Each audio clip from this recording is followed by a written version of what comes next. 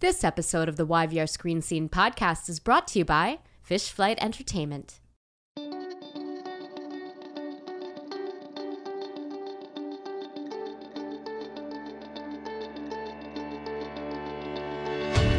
Welcome to the YVR Screen Scene podcast. I'm your host, Sabrina Furminger.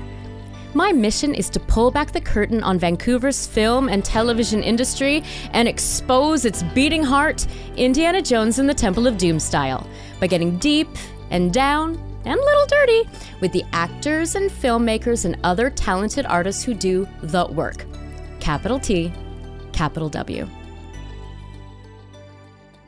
Today, I am delighted to welcome Christian Sloan to the YVR Screen Scene podcast. I first met Christian on May 27th, 2017 at the 2017 Leo Awards. He was there to present an award, and I was there as media, and we ended up sitting next to each other during the banquet. He was platinum blonde at the time, which I would later learn was because he was filming a fun role on Dirk Gently's Holistic Detective Agency.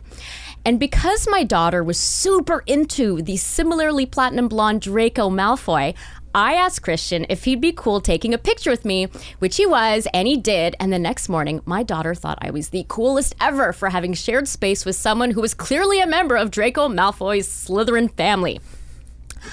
I'd never met Christian before that night. I wasn't familiar with his work. Or so I thought. Because what I didn't realize until a few weeks later was that Christian was one of the stars of one of my all-time favorite podcasts. He voiced Dr. Richard Strand, a brooding, brilliant, and charismatic paranormal investigator who purported not to believe in anything paranormal, on the juggernaut hit podcast The Black Tapes, which ran for 3 seasons and was like a cross between X-Files and Serial.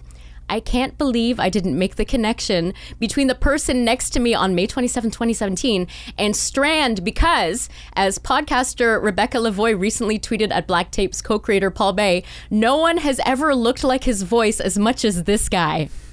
Since I made that connection, I'm slow on the uptake, I know, I've delighted in watching Dr. Strand, Christian Sloan, do his thing on screen. I loved watching him living his best life as Lord Triangle Bad Evil on Dirk Gently. I loved watching him bring the creepy to his criminally short guest turn on Riverdale. He's stolen scenes in The Murders, Megax 4, Hell on Wheels, The 100, and Critters: A New Binge. And the last couple of weeks, I've taken delight in watching him bring his special brooding charisma to See. The Apple Plus series takes place in a dystopian future where the human race has lost the sense of sight, and society has had to find new ways to interact, build, hunt, and survive. All of that is challenged when a set of twins is born with sight. So today we're going to talk about the man behind the brooding charisma. We're going to talk about Dr. Strand and Witchfinder Ayura, and maybe even Lord Triangle and getting bludgeoned to death by Betty's sketchy brother. We're going to find out where he comes from and how we got from there to here. And I'm finally going to have a proper conversation with my table mate from May 27th, 2017. Christian Sloan, welcome to the YVR Screen Scene podcast. Thank you for having me. Do you remember that interaction? I do very well to remember that. Now you remember. Yeah, because I was like, we've met before. I said that before we started recording, and you look like, what? But did I, what? So let's have that conversation we had back in 2017. So I will say, though, like back in 2017, must have been 2017, maybe even a little bit more recently, there was not like the Black Tapes kind of operated in this gray zone where people did not know if it was real or not. Like there was a lot of talk that, Terry Miles, was who's one of the co-creators, was the cousin of one of the producers in the show, right? And yet it's like, no, I'm pretty sure they're the same person. So it wasn't like you were out and about talking all the time that, I'm Dr. Richard Strand. So tell me a little bit about your adventures in narrative podcasting and some of the joys and challenges you faced voicing Dr. Strand, who I'll admit I've listened to the entire series many times. Fantastic. Yeah. It was a joy. It was an absolute joy. I knew Terry Miles through a small little indie horror film called Even Lambs Have Teeth. And oh my God, what a great title. Oh yeah, it's phenomenal. And it's actually available on Amazon. And it's a very unusual, we shot it for nothing, but it's got a great concept. It's just sort of typical grindhouse horror. Yeah. But Terry had a sensibility that was really beautiful, and he really knew how to tell the story without being exploitive to the women in the cast. And it was just really exciting as well. My character is a rather unsavory character, definitely sort of the most creepy and unsavory. And I had one of the best deaths in the film for sure. Oh man, I'm having a harder and harder time watching people that I know die on screen. So thank you for that kind of warning. I have a very solid Sean Bean death reel. I die quite often in most of the projects. That's so rad. That's great. Like I was watching C this morning, and spoiler alert for anybody who hasn't watched. And we will talk a lot about C, but watching Alex Panovic's death was on one hand I'm like, that's horrifying, and on the other hand I'm like, that's like, I've watched Alex die a lot. Like, that's a pretty damn cool way to go, with the sword just jammed down his throat. Yeah. Okay, you can listen again, people who want to avoid spoilers about C. Spoiler. Yeah.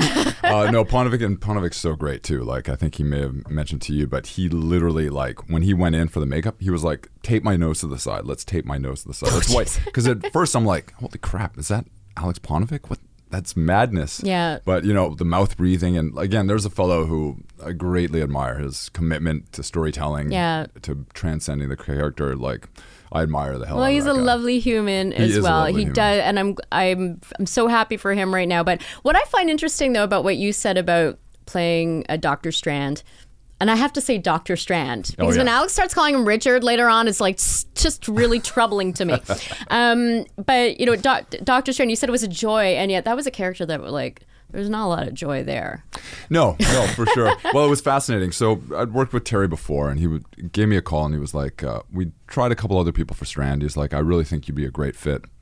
So when I rolled up, we were basically in Terry's kitchen with Paul Bay, and he was like, well, just try it out. See what we think, see how we feel. And he'd sent me the first script, and I'd run through it, and it was pretty funny. So you mentioned Indiana Jones, your Temple of Doom in the opener. And so when I was sort of thinking about Dr. Strand, I was like, where does this guy live? And I sort of saw him as Indiana. There's the scene in the original Raiders of the Lost Ark where he's at the blackboard and he's explaining Tanis to everybody. And there's just sort of a frustration that these people don't understand. Oh my God, Dr. Strand just said Tanis. I mean, for those who are tuning in because they listen to all those particular podcasts, that was thrilling for them, I'm sure. Apophenia. Whoa! If there's one word I get tweeted at me more than any other word out of that show. Yeah, okay, so Indiana Jones, Dr. Jones at the blackboard, and the woman with is that the one where she has the eye? No, there's like three business guys who show up, and Harrison Ford, Indiana Jones, is sort of frustrated and flustered that he has to describe basic history. So he's at the blackboard, and he's being very precision-based, but there's also an element of frustration and a flutter, like, how are you all so stupid? Yeah. And so I'd watch that scene, and I was like, I really feel like this encapsulates Strand. So when I went in to talk to Terry and Bay, I was like, I want to show you this scene. Like, this is where I kind of want it to live. Yeah. And they were like, dude, we watched that this morning, and that was exactly what we were thinking. Wow. So we were just sort of simpatico right from the start. You know what I love about podcasting, and specifically about, like the black tapes and Tanis and rabbits, so good, is the fact that, like, yes, on one hand it is, it's a relatively new, the medium of the podcast is new, and yet it's like a super old, extends back decades, that idea of like the radio play. Like you even have like soap operas came out of radio, radio plays, right? So, but for you as an actor, what kind of challenges did you face having to act really with your voice? I mean, you definitely were acting with your voice, but it was also like I did the homework like I did any homework. I spent a lot of time. I had the time to work with Paul and Terry and really discuss this character. And we also, there was no pressure. We were literally sitting in people's living rooms, hashing it out. And like, so I really got to discover the character. And I really like think about a lot of things. I wanted to sort of have a Bible. They let me in. They're like, I mean, they'd be sneaky bastards because they would literally be like, they're like, ho, ho, ho, ho. Just wait till season 2. We have some reveals about Strand's background. And I'm like, well, tell me. I'm the friggin' character. I got to know. Yeah. And, they'd sit on that stuff. They kept that like airtight. But one of the most exciting things about doing a podcast like this, we decided very early on, like it was a discussion that we had. We're like, let's go war of the world style with this. Let's let yeah. people not know whether this is real or fake. We'll just drop it out into the world, let it exist. Yeah. We're not going to attach any names to it. And for me as an actor, it was fascinating because so often everything's attached to your image. It's almost impossible to divorce yourself from your face, from the way people perceive you, the way you go about life, right? Like you sort of become inextricably linked to the people you play. Yeah. And people can have an opinion. You can, you look like somebody's ex-boyfriend or an asshole they knew from 10 years ago, Yeah. right? And so they are going to have strong opinions about you. The beauty about this was without my name attached to it. Like this was a place where I didn't feel like I went on the Reddit boards and I read the comments and for me it was fascinating because people were truly reacting to the character. It was so divorced from me because we didn't ever put my name out there.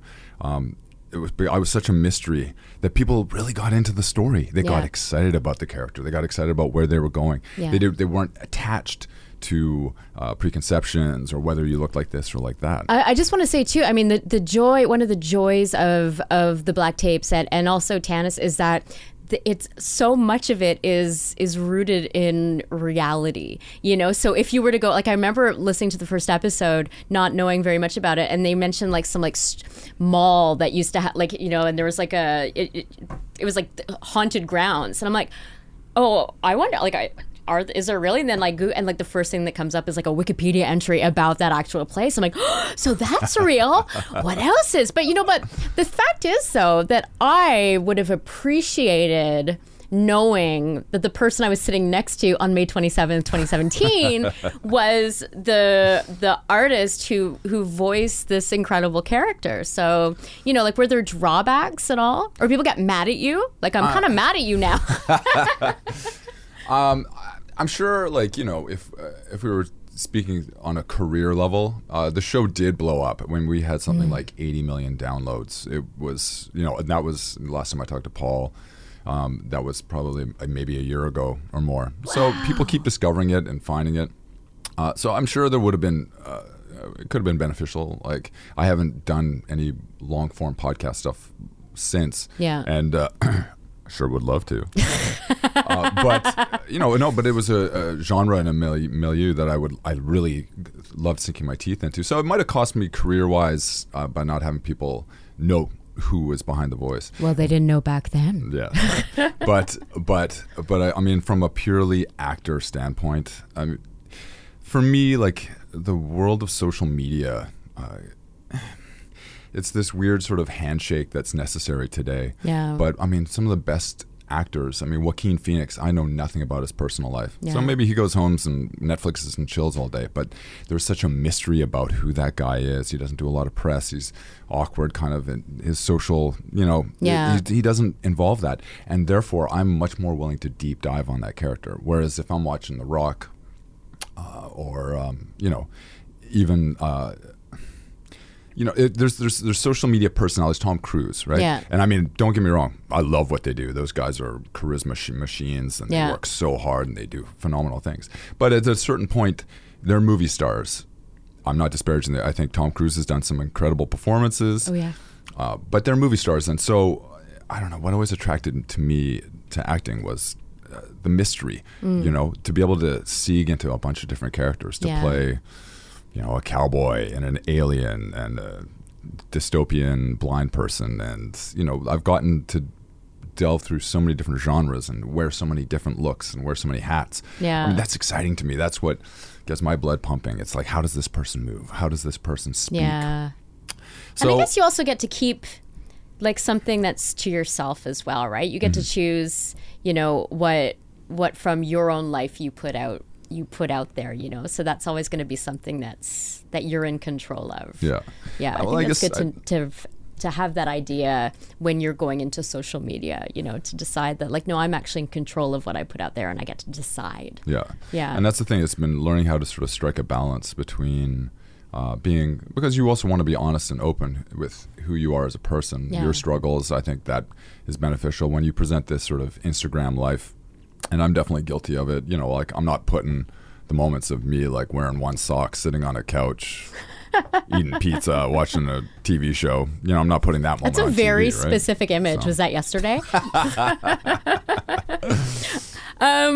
So before we move on from Dr. Strand, and I might have more to talk to you about this after, because I'm such a, no, I mean, even like when we're done recording, I'm like, okay, listen, I got to talk to you about how you feel about this. And I was not happy with that. And oh my God, what'd you say with this? Well, I'm happy to discuss the controversial aspects of it too, because I know that it wasn't necessarily a home run in the ending. Like, okay, that's my main beef with the show, you know. And when I go back and do my re-listen, like I've listened to season 1 and 2 quite a bit, and then season 3, like when we get to at the end of it, I'm like, I'm angry. What? And then I hear that like there's that last like file that's called like They Know or whatever. I'm like, shut the fuck up. Like, what happened there, guys? I know. Oh, you're not alone. You know. And I'm not on Reddit. I'm just yelling at Dr. Strand. Yeah, just yell at me. It's all good. I think there might be some catharsis for people. I do feel a bit better. Yeah. Do you? Just a little release. I mean, but for me, it's about the journey as well. And like, you know, I might not be happy with how it ended. Yeah. And by not happy, that seems to be kind of mild about how I feel about it. But I still love the work and the journey, and I still recommend it to everybody. Well, I mean, like I would say to anybody listening, everybody involved in the show knows that it wasn't necessarily a home run. Oh, so that They Know file is like you guys also. Yeah, like I mean, I don't want to. Paul Bay and Terry Miles are the visionaries behind it. They are. And that was the thing. I think somebody was like, you know, you should continue Dr. Strand's stories. And I'm like, there's no way. Yeah. The level of detail, the level of nuance, you know, I was the voice, and I definitely got to inform on Dr. Strand. There were decisions I got to make that really informed who he was. Like, I definitely brought my own thing to it. But in terms of like the storytelling, in terms of the depth of the numbers and you know, the homework that they did and what's fascinating to them. I mean, that is the black tapes. The world they created and the long story and everything. Yeah, exactly. Yeah. So I think that it's not over. Yeah. I think that that there will be. I mean, I had such a beautiful working experience, and it's pretty funny. Like, I did go on the Reddit, and as people's reactions rolled in, I was definitely aware. I mean, do you have a Reddit name that you're did you participate in conversations, or you just like lurked? Oh, I was just curious. Again, it was something I wouldn't, if my face was attached to it, there's going to be haters. Yeah. I don't really necessarily need to read people's disparaging remarks. This is one of the things I would love to delve a little more into this. I think as an actor, and I think for all actors out there, I think the sooner you make peace with the fact that if people are hating on you, there's probably an equal number that are loving you. Yeah. And that's how a conversation starts. You know, with C as a for instance. You know, if everybody was like, 5 out of 10, meh, the show would sink from sight and disappear. But if you go on the IMDb page, people are like, 10 out of 10, I love this show. And then other people are like, 1 out of 10, this is the most ridiculous thing I've ever seen. Great. A conversation is being sparked. Yeah, or even from scene to scene. Yeah. Yeah. Oh, I got feelings about C as well. Oh, I'd love to hear but them. I mean, we will talk about that. But I do need to ask you, before we move on from here, because I did promise my listeners we're going to find out where you come from. But, you know, so I've had the opportunity to interview William B. Davis a few times over the years, who famously voiced the cigarette-smoking man on The X-Files. And, so on the show, he was this huge, puppet master of all sorts of conspiracies and stuff and the paranormal. The man does not believe that's at all in real life and has actually gone to like paranormal conventions to be the skeptic guy. He's literally like the Dr. Strand in a lot of ways. So I'm just curious about how closely does Dr. Strand match your own views? Like, where do you stand on paranormal activity?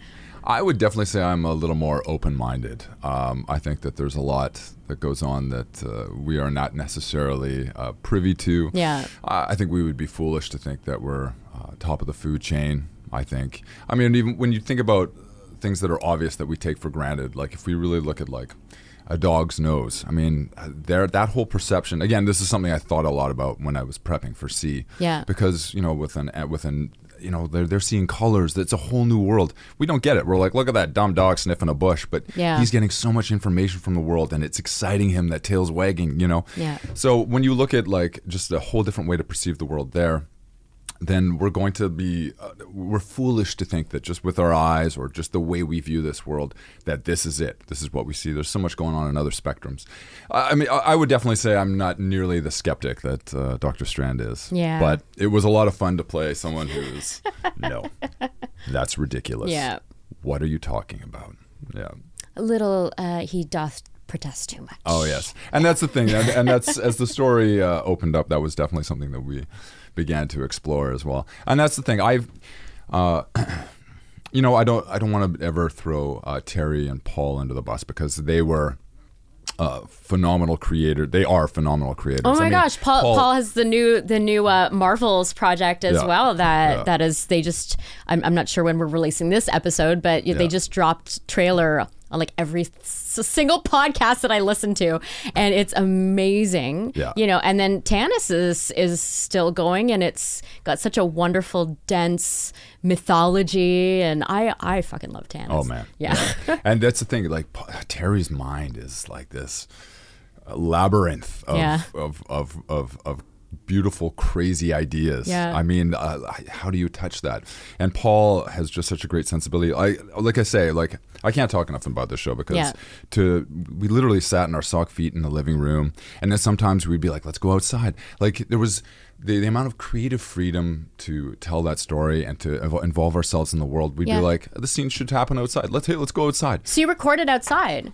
So certain scenes we would go, hey, let's go find some like leaves we can crunch through and just have that cool there. I thought that was all like sound design after the fact. And granted, the soundscape is gorgeous, for all of those shows. But wow, that's neat to know. Yeah, the first 3 or 4 episodes, I actually wore a 3-piece suit to record. I just wanted to have that spine. Like I wanted to, as I was discovering the character, I wanted to feel that rigidity, that sort of locked in. And then as we progress and as things happen, with Laurie, I don't know who that is. Do you mean Alex Regan? Yeah, sorry. My bad. Sorry. Yes, Alex Regan.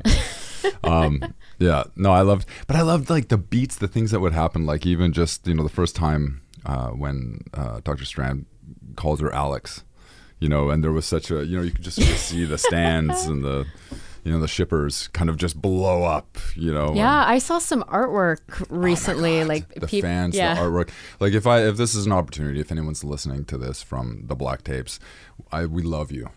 The work that you have put in, the investment in the story, my heart goes out to you. I am so glad that I got to be a small part of the storytelling that people got to dive into and enjoy. And I promise you, this is not the end. Oh, yay. Okay. I will say it was really funny when you called before and you're like, hello, this is Christian Sloan. I'm like, yeah, it is. Because it was like getting a call from Dr. Strand. It was hilarious. So where do you come from? Usually I do pull up the DeLorean or your time travel vehicle of choice, and we can go like, I want to meet like who are you and where did you come from and how did we get here? I originally grew up in Victoria, BC. Okay. I was definitely like a big feeling the little kid. I was born in 1974, and sort of grew up in Victoria through the 70s and 80s. My first movie was Superman. And we have Superman. Yeah, I right see there him on the shelf. Yeah. And then my second movie was Star Wars. Yeah. And that cemented everything for me. New Hope. Yeah, oh yeah. In the theater. In the theater. I was 4 years old. Wow. What a formative experience that must have to see it. And did you know when you were watching episode 4? Yeah. Oh, I knew that was it was 1978 because it would have been the re-release. Yeah. Because Star Wars came out in 1977, and then they did a re-release in 1978. So I saw Superman first and was like, oh, a man can fly. Yeah. And then saw Star Wars and I was like, done. Yeah. That's it. Did you watch the Star Wars Christmas special? Have you seen that? I watch it every year because it's on YouTube. How do you subject yourself to that pain? That is phenomenal. Drinking game. Yeah, it must be. It's awful.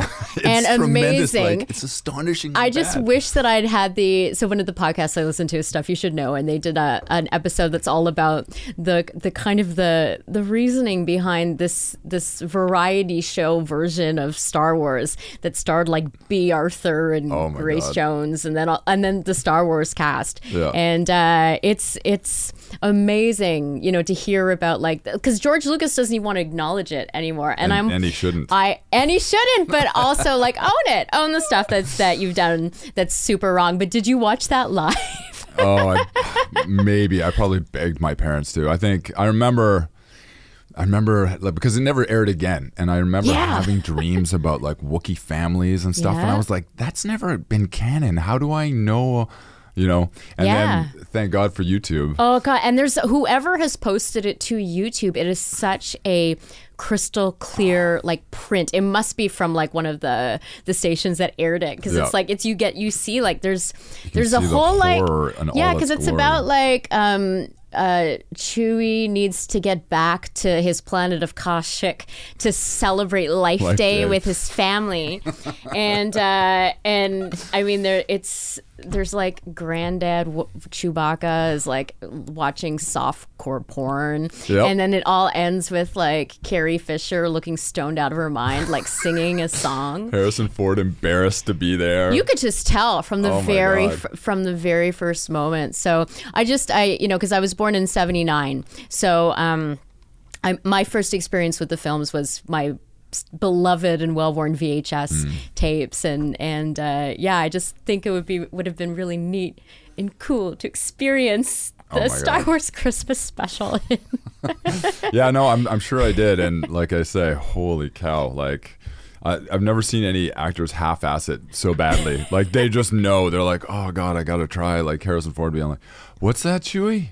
And he's like, God damn, I wish I was home on my couch. Like, what am I doing? I quit carpentry for this.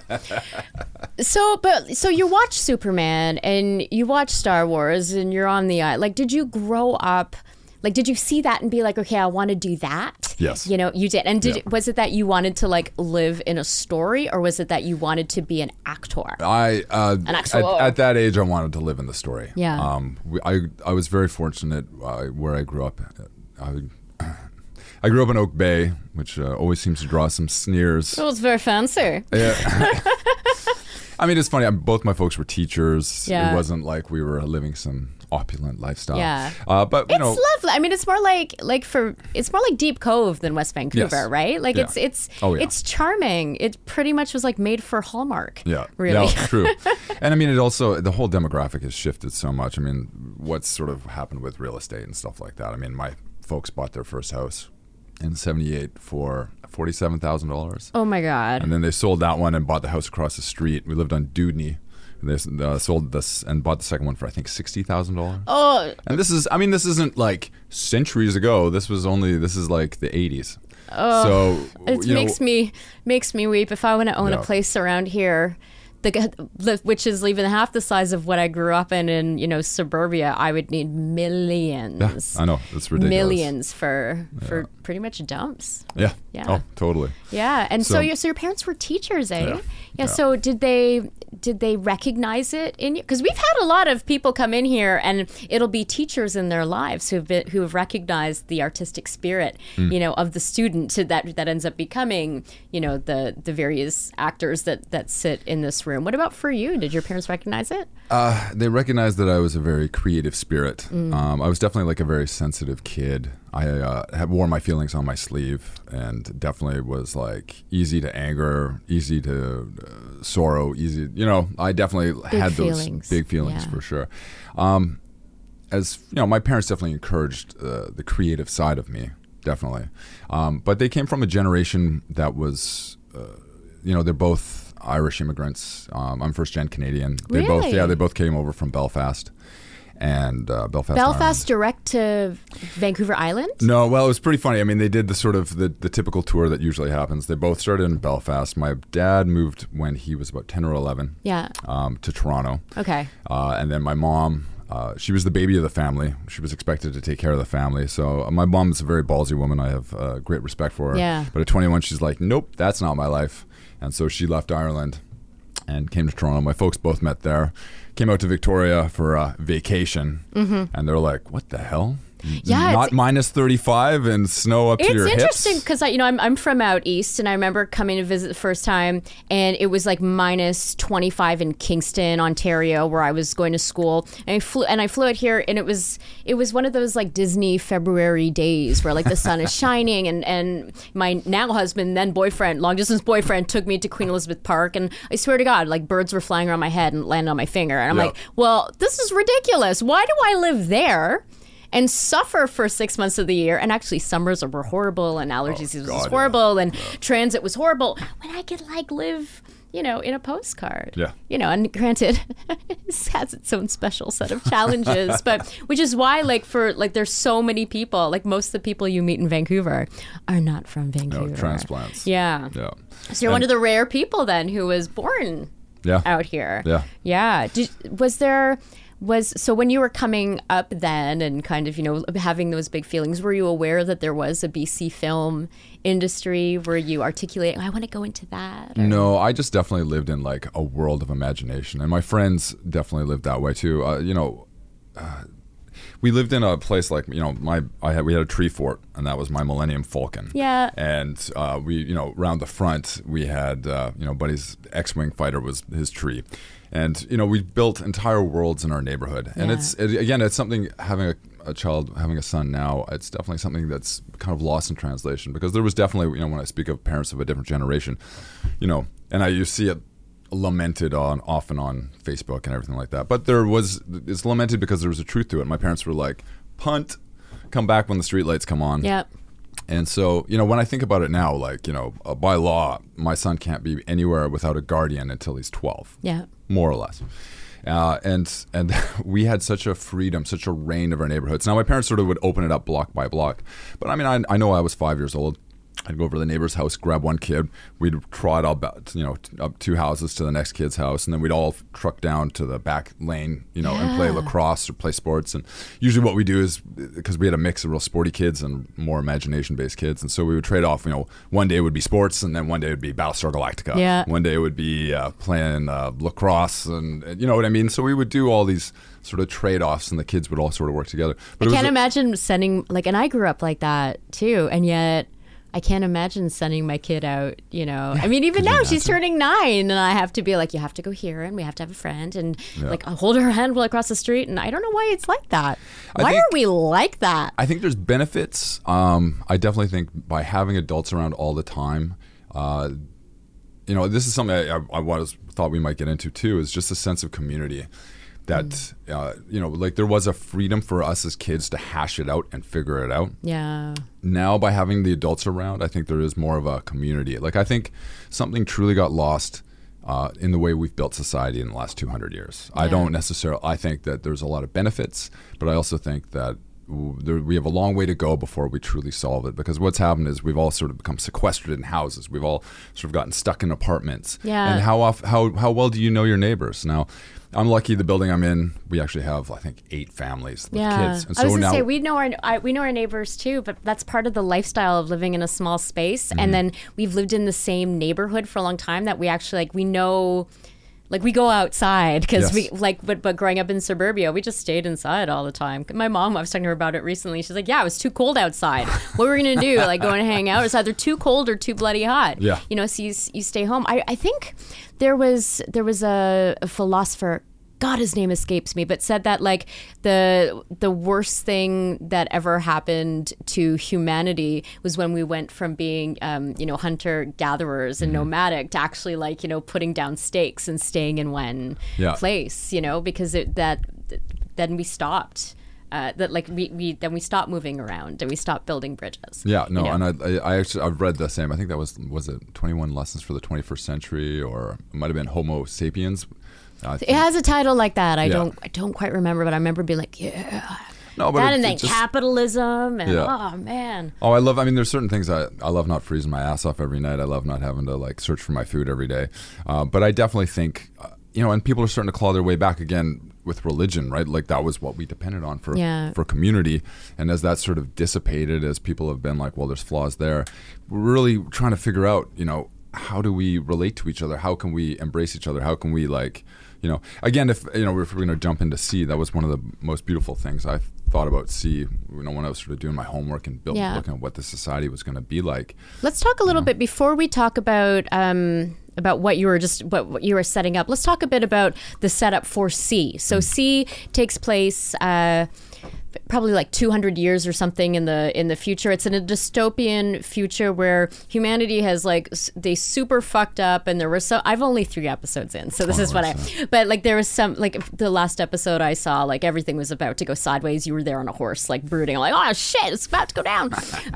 But so we fucked up. There was some kind of, I'm assuming some kind of outbreak, or that has to do with, was it war? Well, it's basically, it's never, I would imagine they're probably sort of sitting on it to let it truly to see what happened, discovered season 2 or season 3.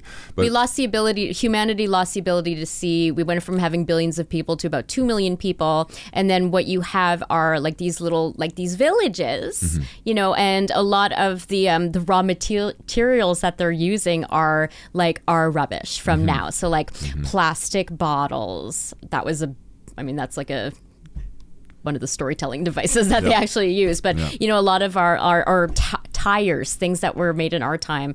But then everybody, no one can see, so it's all feel, right? Yeah. And so, and you have so when we meet, Baba Voss, he is, and Sharon Taylor, who I went hiking with recently, and I wish I had watched this before I went hiking with her, because then I wouldn't have gone hiking with her, because she's so badass in this. She kills. I'm like, wow, she's way too physically fit for my level of going for a hike. But yeah, they're in it's like a small. Maybe it's 100 people. It's a community. It's a village. Everybody looks after each other and stays close together and makes decisions together. So I just found it fascinating that to go from 7+ billion people, and then we were pared down to 2 million people. No longer have the ability to see things like, books and reading and writing. Those become we don't understand those words anymore. And what happens? So we've removed all those things, and then we go back to the community lifestyle, the village, and yeah. Well, because it takes place basically in the script it was 600 years. Oh, it's 600 years. Into the future. Okay. So so there's been time generationally, and when you think about it, if we as humans are so specified in our jobs, and so if the whole population was struck blind tomorrow, well, it probably wouldn't be that much of a call for actors. Now, can I scrounge? Can I find my food? The people that would survive that apocalypse. Now, again, they sort of alluded to something else happened, and everyone's emerged blind. So I don't know. I can't speak to whether there's going to be more history revealed, whether it's going to be sort of one of those mystery boxes that they crack open in season 2 or season 3. Yeah. But it's a fascinating world, and I see all these comments, people being like, "Oh, this would never work. This has never happened." Well, if you take a population of 7 billion, there's a whole damn reason. There's not a lot of people that would be survivors, but people would scrap. People would figure out a way to survive. Yeah. And not people are like, well, how do they lose knowledge of guns? I'm like, well, how does a gun serve you? In this world, if you can't aim, why would you even want a gun? Yeah. What I really thought though was beautiful was to strip away our most dominant sense. Where do we live? What do we use to explore the world? And it becomes a much more sensuous world, becomes a much more world based on community. We depend on each other. If we work together as a group, that is how we solve problems. If we can work together as a group, we can hunt. And that was really what humanity was built on. One man alone. It's how we got to this place, for better or for worse. Yeah. It wasn't one man alone. It was everybody kind of working together as a community. Yeah. So I think I definitely has a lot to say about where we live today and how we're approaching life today. What we're sold a bill of goods on TV and film, and I'm certainly maybe a part of the problem in terms of helping shill products and stuff. Although this face doesn't sell a lot of Doritos, I gotta be honest with you. But where there's just but art is where our humanity lives as well. It's sure. not I see that we're talking about these huge philosophical concepts because of a TV show where a big part of it is, you're Ass on whooping. horseback and that whole scene with the slave trading and, R.I.P., Alex Ponovic's character. Spoiler. Yeah, we're supposed to say that before, but anyway. But like that was like, it's action and stuff, but it's like, we're talking about it because of the arts, Yes. and because we're exploring those ideas there. Is that one of the things that and we are going to come back to C. You see, I'm trying to take you somewhere else. I know. As you know, you've listened to the my brain goes podcast this way and that way, and you've all listened to the over, podcast. so, This totally happens all the time. But what did you want? Like when you first started in your career, what kind of roles did you want to play? Well, when I was 4, I wanted to be Luke Skywalker. Yes, so and did then I. by the time I got to 8, I wanted to be Han Solo. Mm-hmm. Oh, that's interesting. Yeah. Yeah, Well, I think that's the male transition. You initially you're like, I want to be that guy that figures it out and defends good, and then as time goes on, you're like, nah, I want to be that cool, laid back dude. Yeah. He looks like he gets the ladies. Yeah. And he shot first. He shot first, damn it. First. Stop redoing it. Go So back. stupid. Oh my God. Can we please just get a release of the original copies? I watched them on Disney Plus. They look incredible in 4K. Yeah. But like all that old shitty CG sticks out like a sore thumb. Please. You mean the Disney. 97 CG? Yeah. No, yeah. I'm saying corporate, all this stuff with the models. One of the things I love about The Mandalorian is that ship isn't CG. Yeah. It's a model that Yeah. they shoot. And it looks so much better. Yeah. That's for me, that's what started, like my original VHS tapes. It's like, it's the original, 1980s releases. And it was Reasonable like, pace. it's like totally. And they shot some of it in George Lucas's swimming pool. And then other stuff, like it was it's models to interact and feel. So, okay, so 8 years old, Han Solo. Yeah. And then did you go to acting school? Did you pursue it? I definitely tried to education? chase it. I definitely knew it was what I wanted, but again, I was sort of starting to delve into before. My parents were of a certain generation and of a certain age, and immigrants. Yeah. And so money and security were their top priorities. Yeah. And so I remember I sort of kind of lost my way. I was living in that world of imagination, all the way up to like 10 or 11, 12. And by then, I moved to Vancouver for a year. I moved to Richmond for a year. And it really changed who I was. Up to about grade 3, I definitely had a group of friends. The world felt very inviting and chill. Victoria is a very kind of liberal place. Yeah. And, my parents were very liberal in their ideas and mindset. And so, there was a lot of exploration. And my parents, we were half hour to an hour of TV a day tops, and that was included sitting down at night watching Dukes of Hazzard or Knight Rider or what have you. And so I moved to Richmond for my dad got a new job, and so we lived in Richmond for a year, and it was such a seismic shift for me as a kid, because I went from this chill, liberal, hippy dippy kind of town, which is how Victoria was, to Steveston. And again, Richmond was a very different place than it is today. Yeah. And, I'd be like, we'd get out of school and I'd be like, okay, let's play. What are we going to play today? And they'd be like, are you crazy, man? He-Man's on. And then My Little Pony starts, and then it's Transformers and G.I. Joe, and there was a lot of latchkey kids. And so they went straight from 3 p.m. straight home and watched TV. And I'd be like, cool. And I'm on the playground playing by myself. I wanted to live out that imaginary world. I love getting those stories and I love those cartoons, but I wanted to be tactile and play and let's pretend and let's do stuff. And so I was kind of like the weird kid then in Richmond. And then my grades were better than a lot of the kids there. They moved me from the grade 4. We had a split 4-5, and so they moved me from the 4s and sat me with the 5s, which then of course made me more of a target. Yeah, persona non grata with the 4s, and the 5s. The grade 5s were like, who the hell is this kid? Yeah, right.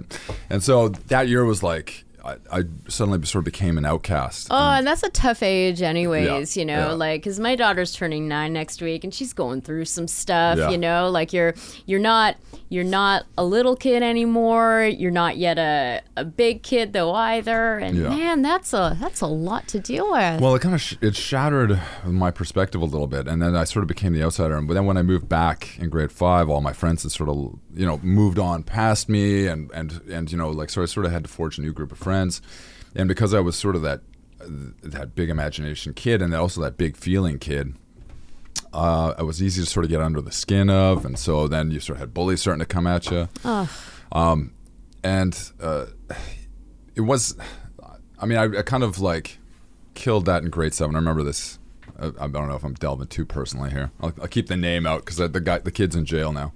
But he came after me. Spoiler alert. Yeah, it was grade 7.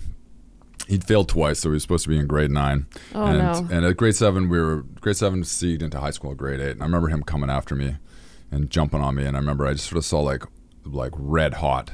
And I ended up on top of him, like just pounding him in the face. No, and after that was Ralphie in A Christmas Story. No, I'm telling you, this actually, yeah. So the teacher pulling me off and like just sort of going ballistic. And after that, nobody ever messed with me physically. Yeah. But I also really learned how to like start to hide those feelings. Like, and it was really unfortunate because you start going, oh, okay, to survive this world, I can't be out there. I can't be emotionally available. I got to have this veneer. And I think that was also where the Han Solo aspect came in too, because you start going, okay, I got to be cool. Nothing affects me, man. Like, because it was easy for me to get an emotion out of me like I had feelings about all these things.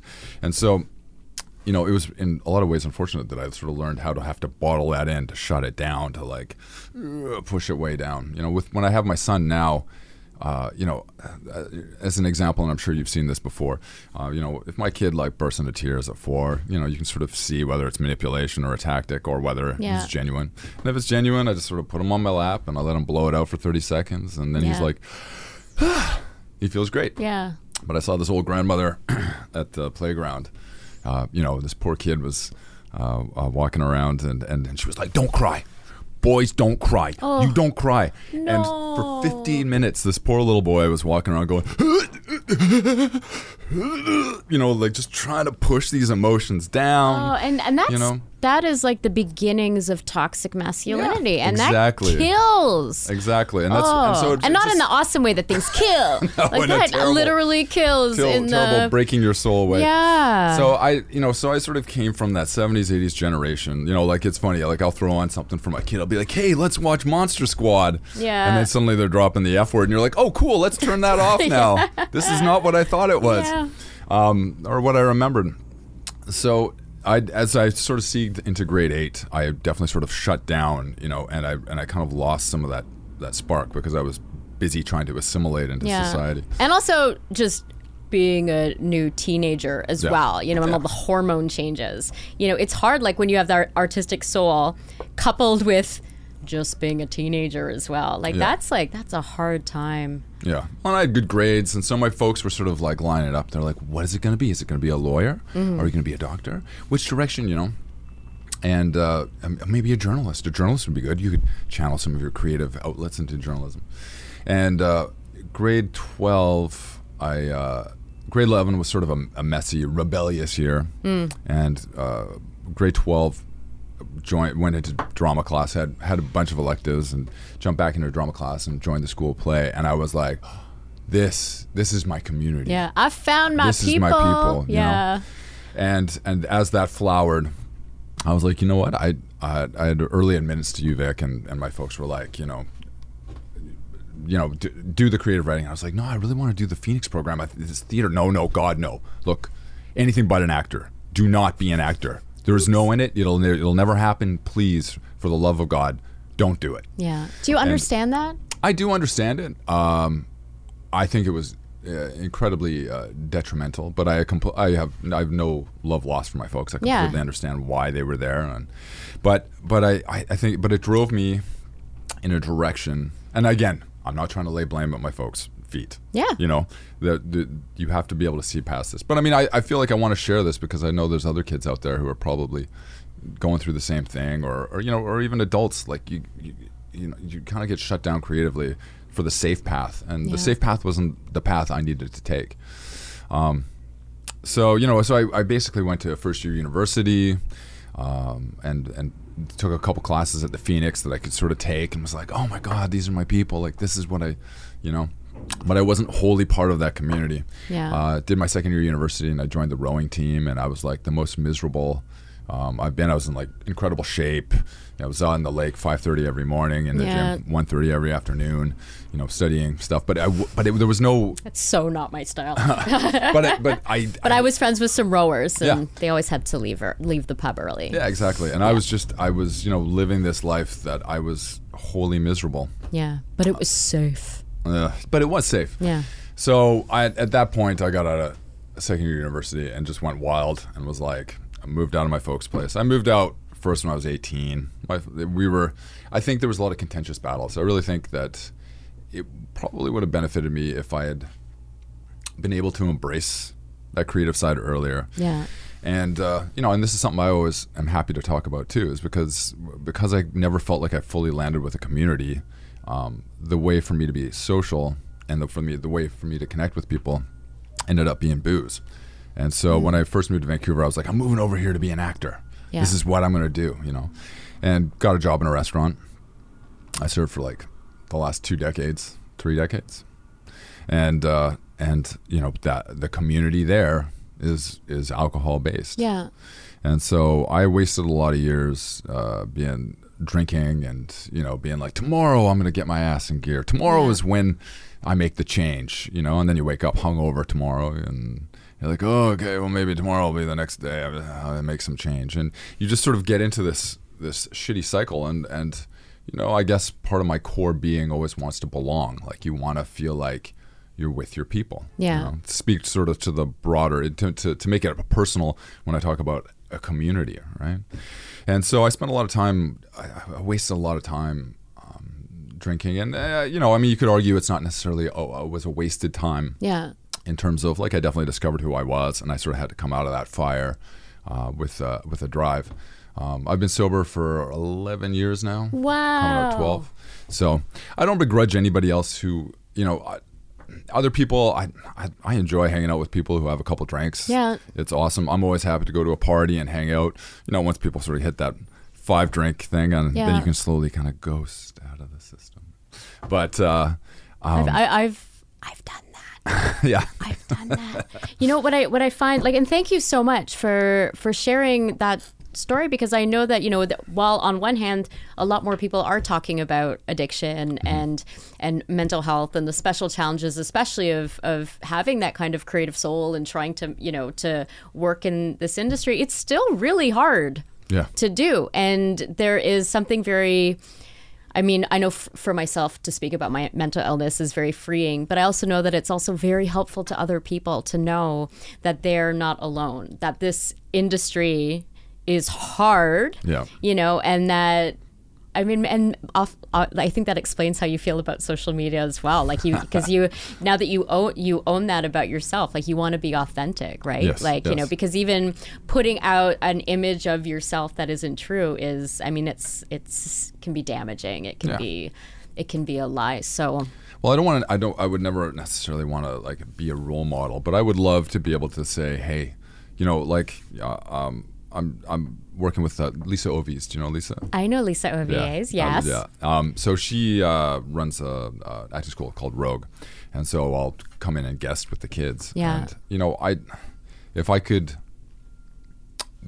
help other people, or just through being as truthful as possible, if I could help other people get over this hump faster. I do feel benefit from your experience, right? Like, that's a gift in and of itself, because people feel very isolated, and especially in entertainment, like, how perception is a huge thing, right? And we don't want anybody to see us being like, weak, or that idea of weakness or, vulnerability. But at the same time, it's freeing and it's helpful. Yeah. And I will put a link in the footnotes to Call Time Mental Health. Call Time Mental Health is a multi-union working group for people who work in film and television in any aspect of it, who require some help getting to the next step. It's UBCP ACTRA and other unions have started this resource. So that's awesome. I will say you are not alone if this is you.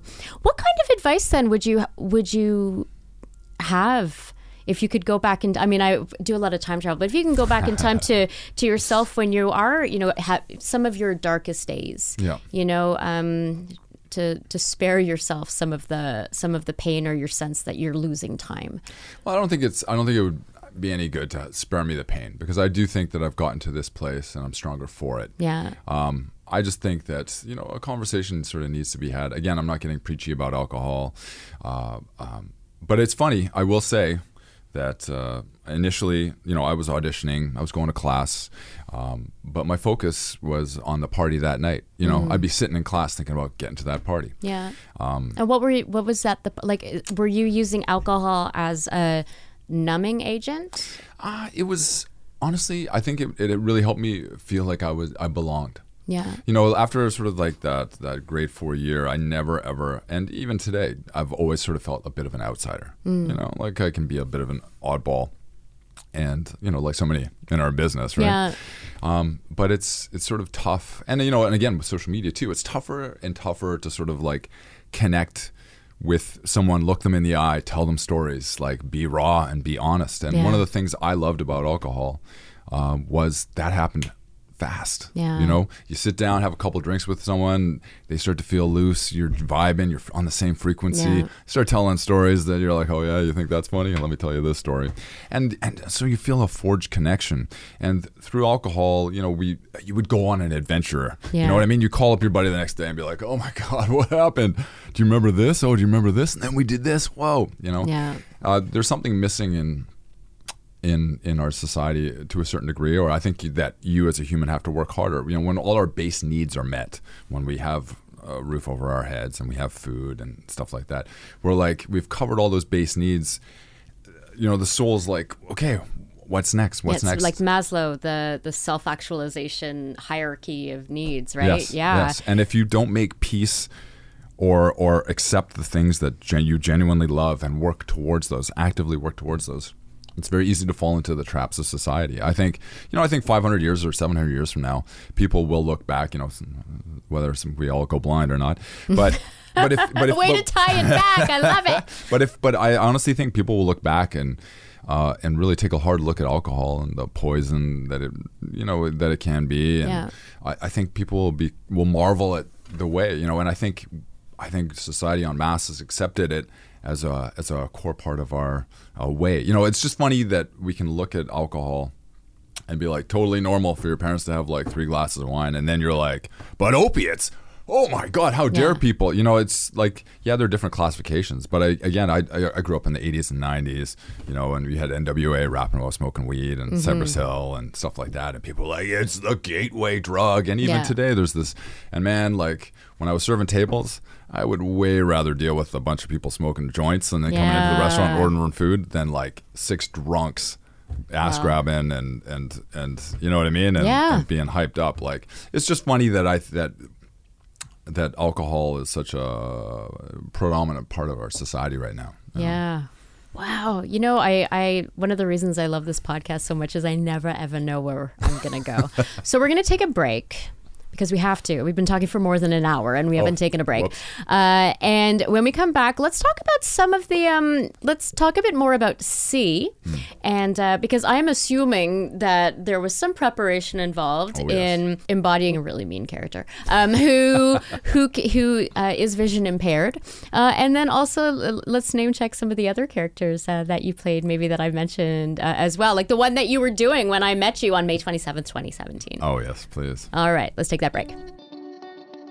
This ad begins with a story about an important but largely forgotten piece of Hollywood North history, the fish flight. In the 1980s, the fish flight was an early morning flight from Vancouver that delivered fresh fish to Los Angeles before the start of the business day.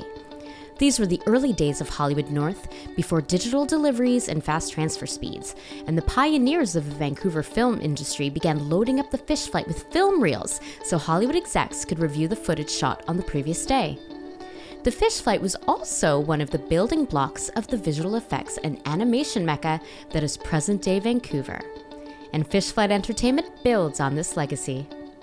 Fish Flight Entertainment serves the games, film, and television industries. We remember the days of the fish flight and attack our projects with the same passion as those pioneering days of yore. We believe in jumping off the cliff and building our wings on the way down. And who knows? That old fish with improvised wings may even fly. Learn more about Fish Flight Entertainment at fishflightentertainment.com. That's fishflightentertainment.com. Okay, let's talk about C. You are, let me just see because I wrote it down because I don't think you've been name checked as yet in the episodes I've watched. Witchfinder Ayura. Mm-hmm. And when we see you, you are on a horse. Or when I've seen you so far, on a horse, very blonde hair. And you go to the Lounge Hair Studio, right? I do. Yeah, I saw that on your Instagram. Let's give a shout out to the Lounge. Shout out to Martin and Lance at the Lounge Hair Studio. I love those guys. Yeah. Kelly too. She does phenomenal Kelly job. is so good with color. Oh my gosh. My God. So you're on a horse, and you are one of the individuals who can sense out the heretics, who are the people who can see. Mm-hmm. I'm assuming I haven't actually watched past episode 3. I think as of recording, we're at episode 5. Yeah, 5's so out. I'm going to go. 6 drops on tomorrow, which will be the 22nd. Okay, good. So I'm going to watch them all. I'm going to watch the other ones today. But I'm curious about the kind of prep work that you had to do because, other than a few exceptions in the cast, in the cast of characters, everybody on the show they don't have the ability to see, and it does change the way that, you talk about the way that people in that reality, behave. Well, that means you as an actor, I'm assuming, have to change the way that you move and that you feel. So can you tell me a little bit about the prep work and the journey that you went on and the stuff that you got to do on C that you haven't had the chance to do elsewhere? It was a phenomenal experience, and I have to give great thanks to Apple for giving us the time, the preparation that was necessary and needed. When you're building a world whole cloth like this, you have to delve in. And we had an amazing movement coach named Paradox Pollock. Yep, that's his name. And the man, oh my God, when I talked about things that are bigger than this world, this man has an aura that is astonishing. Like, to embrace him is just to feel pure love. The man has figured out a way to channel his art and who he is, and it's incredible. It's a beautiful thing. Wow. So what they did is we had basically a warehouse, and so we spent about 3 weeks prepping movement. And when you say we, were you all together, or was it more like, okay, well, we're going to have all the bad guys who look for the witches in here now, and then we're going to have all the people from Alchemy come in? Like, were you guys broken up like that? Or? No, well, initially we all worked together. Like, me and Sharon are running around chasing each other. Yeah. Dagan Inish and Bree, and so they would sort of bring us all in together initially. But once we were on set, funnily enough, they had a tent for the Alchemy, and they had a tent for the Payan. We didn't mix much. Yeah. So they got this warehouse, and it was beautiful. My very first day, I worked with a guy named Joe Strecce. He's listed as an exec producer on there, and he's a person who was blind. And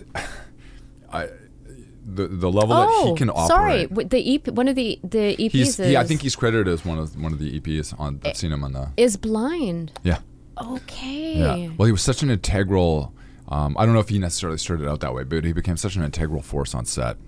And the guy is because there seemed to be a lot of because there's a danger in the show when you hear the prep that it's going to be super ableist and super just dismissive of people who are who are vision impaired and aren't limited in their lives, or their life is not less. And yet I don't get that sense from what I've watched. And in fact, there is such a almost like a reverence, like a beauty around. Like I just thinking about like when Panovic is threatening someone, and even just the way he's touching the face, I'm like, it's that way of communicating is just stunning. I mean, that's when I was sort of talking about breaking down the barriers. Like the way you have to live your life is in such a more sensual way. And obviously, when Queen Kane, how she prays as a. I'm not giving that spoiler. That's something you got to see to believe. It is. I remember seeing it in the script. She's a remarkable actress as well. Yeah.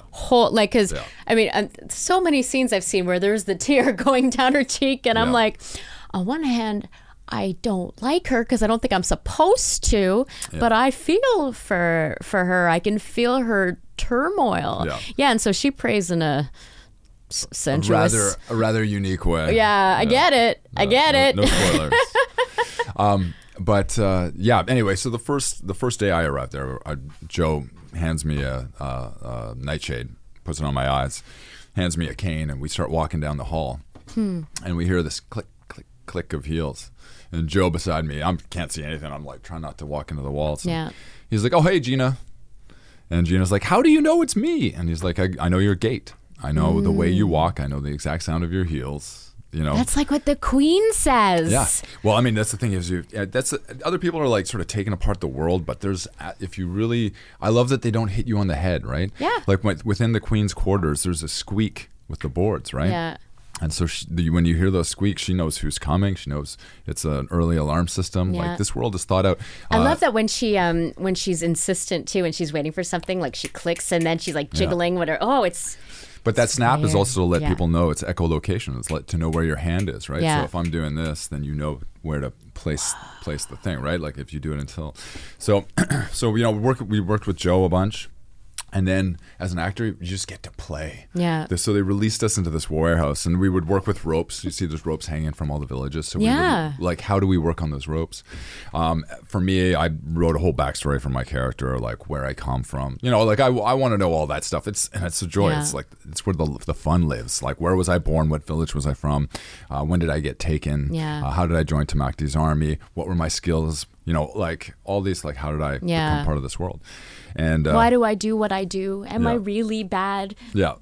And so as I what? No, our perspective makes sense. Honestly, episode 3, because that's where I'm at, and then your general. I was even there's that interaction between the Queen and the general, and I was just like, I love when I can have empathy for where I can see the gray in the characters, you know, and I can understand and thus forgive, even though I don't have to like it. Well, as the show evolves too, we really start to explore those shades of gray. Yeah. Like as you get in deeper, you'll really see those. You know, everybody sort of lives in a much more gray place, which is really where we all are. Nobody's bad. Yeah. You know, somebody cut me off in traffic this morning.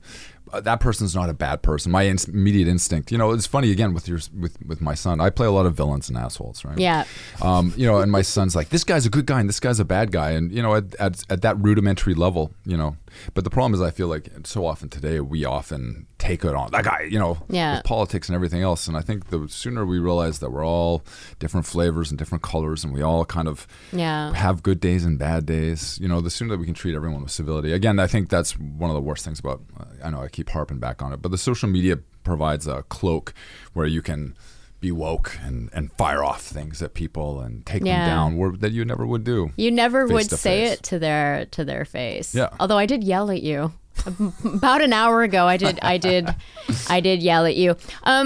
Can we talk a little bit about, because I do want to touch on Dirk as well, because we've had so many Dirk people in here, and I fucking love Dirk Gently. You can swear. We've been swearing. It's fine. You can fucking swear. I fucking love Dirk Gently. I fucking love Dirk Gently. Like, to be a part of that show, like, it was definitely one of the highlights of my career. Yeah, I mean, because that was like, even the way that evil is presented there, I was like, they're all having so much fun, and they look cool, and they have scissor swords, and that's so rad.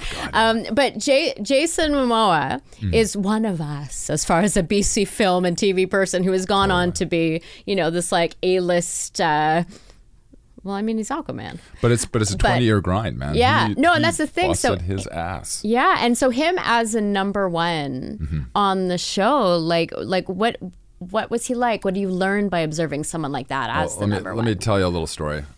So I'm in doing my makeup test, and I'm sitting in the chair, and we're sort of nearing completion, about halfway, 3/4 of the way through the door, through the day rather, and the door blows open. Yeah. And I hear this, "Who the fuck's sitting in my chair?" Oh God! I'm like, "What the Jesus Christ?" I'm like, "Oh, hey, it's Jason Momoa." And I stand up. I'm like, "Hey, man." And I'm not a small guy. I'm 6'2". I'm like 190. Like, I'm a good size. And I felt minuscule beside him. I felt like Goldilocks versus Big Daddy Bear. Is he? He's bigger than Ponovic, right? Yeah. Well, yeah. And he's like literally twice my width, and twice my girth. Like, he's just a mountain of a man. And he's like, "Hey, man, nice to fucking meet you, man." Grabs himself a Guinness, no word of a lie, shotguns the Guinness, just slaps on Metallica, sits down in the chair, is like, "Get this shit off me." Wow. And I'm like, "Yep. That's rad. That's Jason Momoa." Yeah. But that's so great. But as a number one, again, like we were standing, there was at one point in January, we're standing beside this Arctic fed river, freezing our fucking asses off. Not a lot of studio that I've seen so far in the few episodes I've watched. Everything we shot was outside. Yeah. To beautiful phenomenal. effect. Oh my God. Like, when we were shooting in Campbell River, we would leave the hotel in Campbell River, we would drive an hour to the circus, and then we would drive another hour and a half to the location. Yeah. Circus is where it's not that there were circus tents with performers. Circus is like where it's like the big concentration of vehicles, trailers, makeup, whatever. Yeah. Home base, as it were. Home base, yes. Yeah.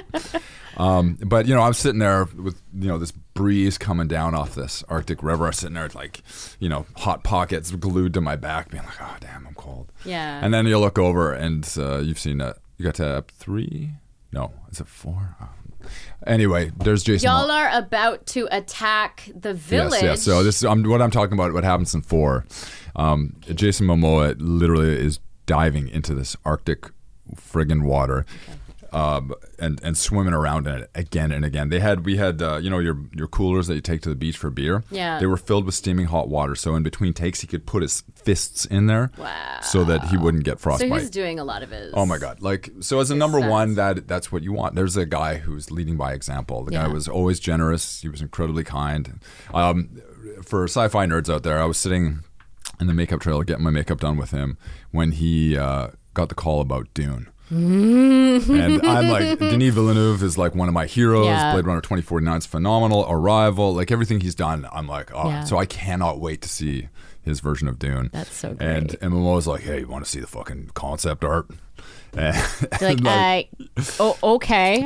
Yeah. Twist my arm, please don't. Yeah.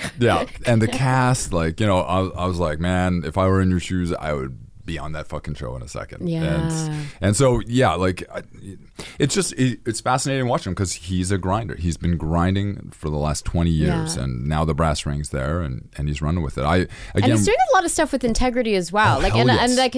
In the first episode, they do a haka or whatever the 600 year in the future version of that is, and I'm like, because I know that that's important to him, and he speaks out a lot about his where he comes from and and indigenous rights and stuff, and I'm like, wow, like, so I know that was done with integrity. That's not just like we're adopting something that we read about or we saw in like a YouTube viral video, like he's in there and it's important to him, and thus it is done with integrity. Well, and I love his performance too. Like he's really transcending what he is, and he knew this was an opportunity. Like at the time, maybe things have changed, but at the time he was like, "This is my favorite role I've ever done. Wow. This is the favorite project I've ever done."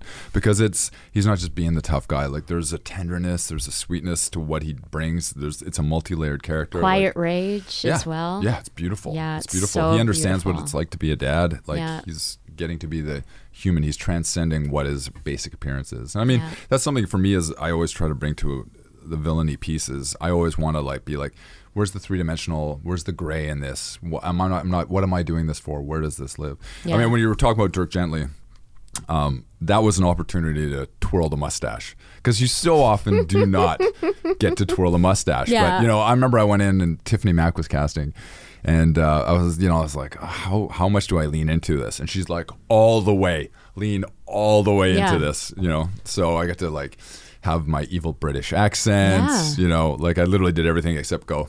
I think Amanda actually did that though. Yes. Oh yeah. I loved working with her. She was such a gift. She was so terrific good on the show. too, because you see her transformation over the second, like the narrative arc of the second season, physically and otherwise. Where her, honestly, if you haven't watched it yet, guys, like, I highly recommend it. It's just, you know, if you ever feel like the outcast, if you ever feel like you're on the outside, like if you want to see some great writing that dovetail, like I remember being at episode 6, you're like, there's no way they can tie all this madness together, and yet, you know, it was pretty funny too. Another fun story about working with Ponovic. Because he was also on Dirk Gently as well. He played Wygar Oak, who was the protector of Lee Majdoub's character. He wasn't Panto. What's his character's name? Silas Dendemore. Yes. Woo! Well, I was standing over Wygar Oak, who's supposed to be dead. Yeah. And I'm delivering my, you know, to Amanda. And I'm feeling this tugging on my pant leg during my whole scene on camera. And I'm like trying to kick at Ponovic, who's busy like smiling his way, jerking on my leg. Yeah. The guy, Ponovic. Oh, yeah, man. But again, like that guy brings such a great energy, and I really think that's. And he's another mountain of a man. Yes, it's true. But again, like he understands what it's like to be on set, and when I see these guys who are engaged, like, and want to, you know, like keep the spirit alive. That's again, right. Momoa was someone who was a bit of a titan on set, but at no point was he ever a diva or like, you know, I need this, I'm going to go in my tent. Like he was always out and about and hanging out with people and fighting the good fight along with everybody else. Yeah. Right? So like Baba Voss. Yes. Wow. I mean, we've been talking for almost an hour and a half now, which is remarkable. I guess like I'd love to hear a little bit about what's next. And I don't mean what are you working on next, or you know, but like what do you want now? I mean, you've had some really remarkable experiences. You've done stuff that other people have not done, including narrative podcasts, including the experience of C, you know, which I hope comes back forever and ever because I love it so much. You know, but like, you know, that the experience of like learning new things and pushing yourself, and you know, I'm wondering, you know, standing at this point, and you can come back in a while and we can reflect on this conversation. I'd love to. But you know, what is it that you want from your career? And I say the word career kind of like because I did have somebody. I had Hiro Kanagawa in here recently. He was nice. he was pushing away the word career, you know, because it is a life, it is a calling, it's a craft, you know. So your journey. What do you want from this journey next? It's tough. I mean, I think one of my absolute favorite. You know, it's the Achilles heel of the business, but what I love is the next surprise, the next thing that I'm auditioning for, the next, like, I have no idea. Yeah. And to have that landscape wide open. Do you have a niche at this point? Like, you know, I'm looking, or like, do you worry about being pigeonholed? No, never. Because I look at the roles and like, I'm like, what's the thread between, you know, like your Lord Triangle and your Dylan, the dude who gets beamed in the head by Chick, and then this character on C, who I don't know why I can't remember his name. Witchfinder, my character. Witchfinder Ayura. Yeah. Or dude that's always in proximity to Witchfinder, Josh Blacker. Yes, yeah, I know. but there's all like these feel like challenging roles as well. Like they're nuanced. They exist in that kind of gray. Well, that's space. Right. I mean, that's what I love. I think if we can, you know, be sparking conversations. You know, I feel like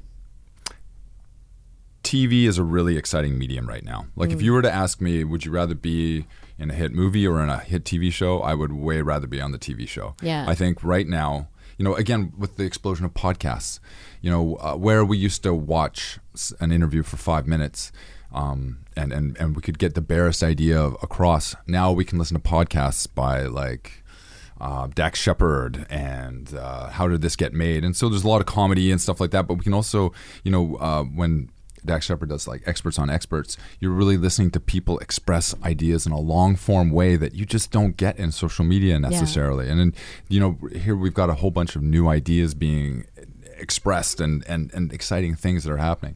And so I think TV is really a medium where we can do a deep dive and really explore characters. And you know, I think as C goes on, you know, we paint with broad colors in the pilot.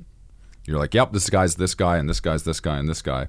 But then as the show evolves, you really start to like get a nuance. You get to understand, and I think that's exciting for society in general. I think that's we're at a place in society where complex ideas need to be heard, you know. And when you watch what's sort of happening down south, there's just mudslinging and my team versus your team, and that doesn't help anyone. Yeah. We're all in this together. We need to figure out a way to fight together. Yeah. Sorry, I know I'm up on my pedestal here, but in terms of like career, I mean, I enjoy playing these darker characters because I feel like they're true to me. Like I have those big feelings, and you know, when I was talking about suppressing those big feelings, you know, it took me a long time, and I want to give a big shout out to Ben Ratner, who I studied with for a decade, and he really changed the game for me. I really had to fight to open my heart back up after I'd learned to close it off, you know. And I remember coming to acting, and you know, I had preconceptions of maybe like playing it cool. Cool is how you do it, you know. And Ben really taught me that the moments in life that are truly lived and worth watching are not cool moments. They're heartbreaking moments. They're moments of joy. Nobody's like, look how cool I am. How's this angle? You know, like it's about living truly so that you can inspire other people to live in a more true fashion. And so, I don't know. Like I definitely feel like I'm just getting started, and I want to. There's so much more I want to do. Like I'm excited for my body of work, but I think I'm just scratching the surface of where I want to go. All right. Well, we will continue to watch you and listen to you.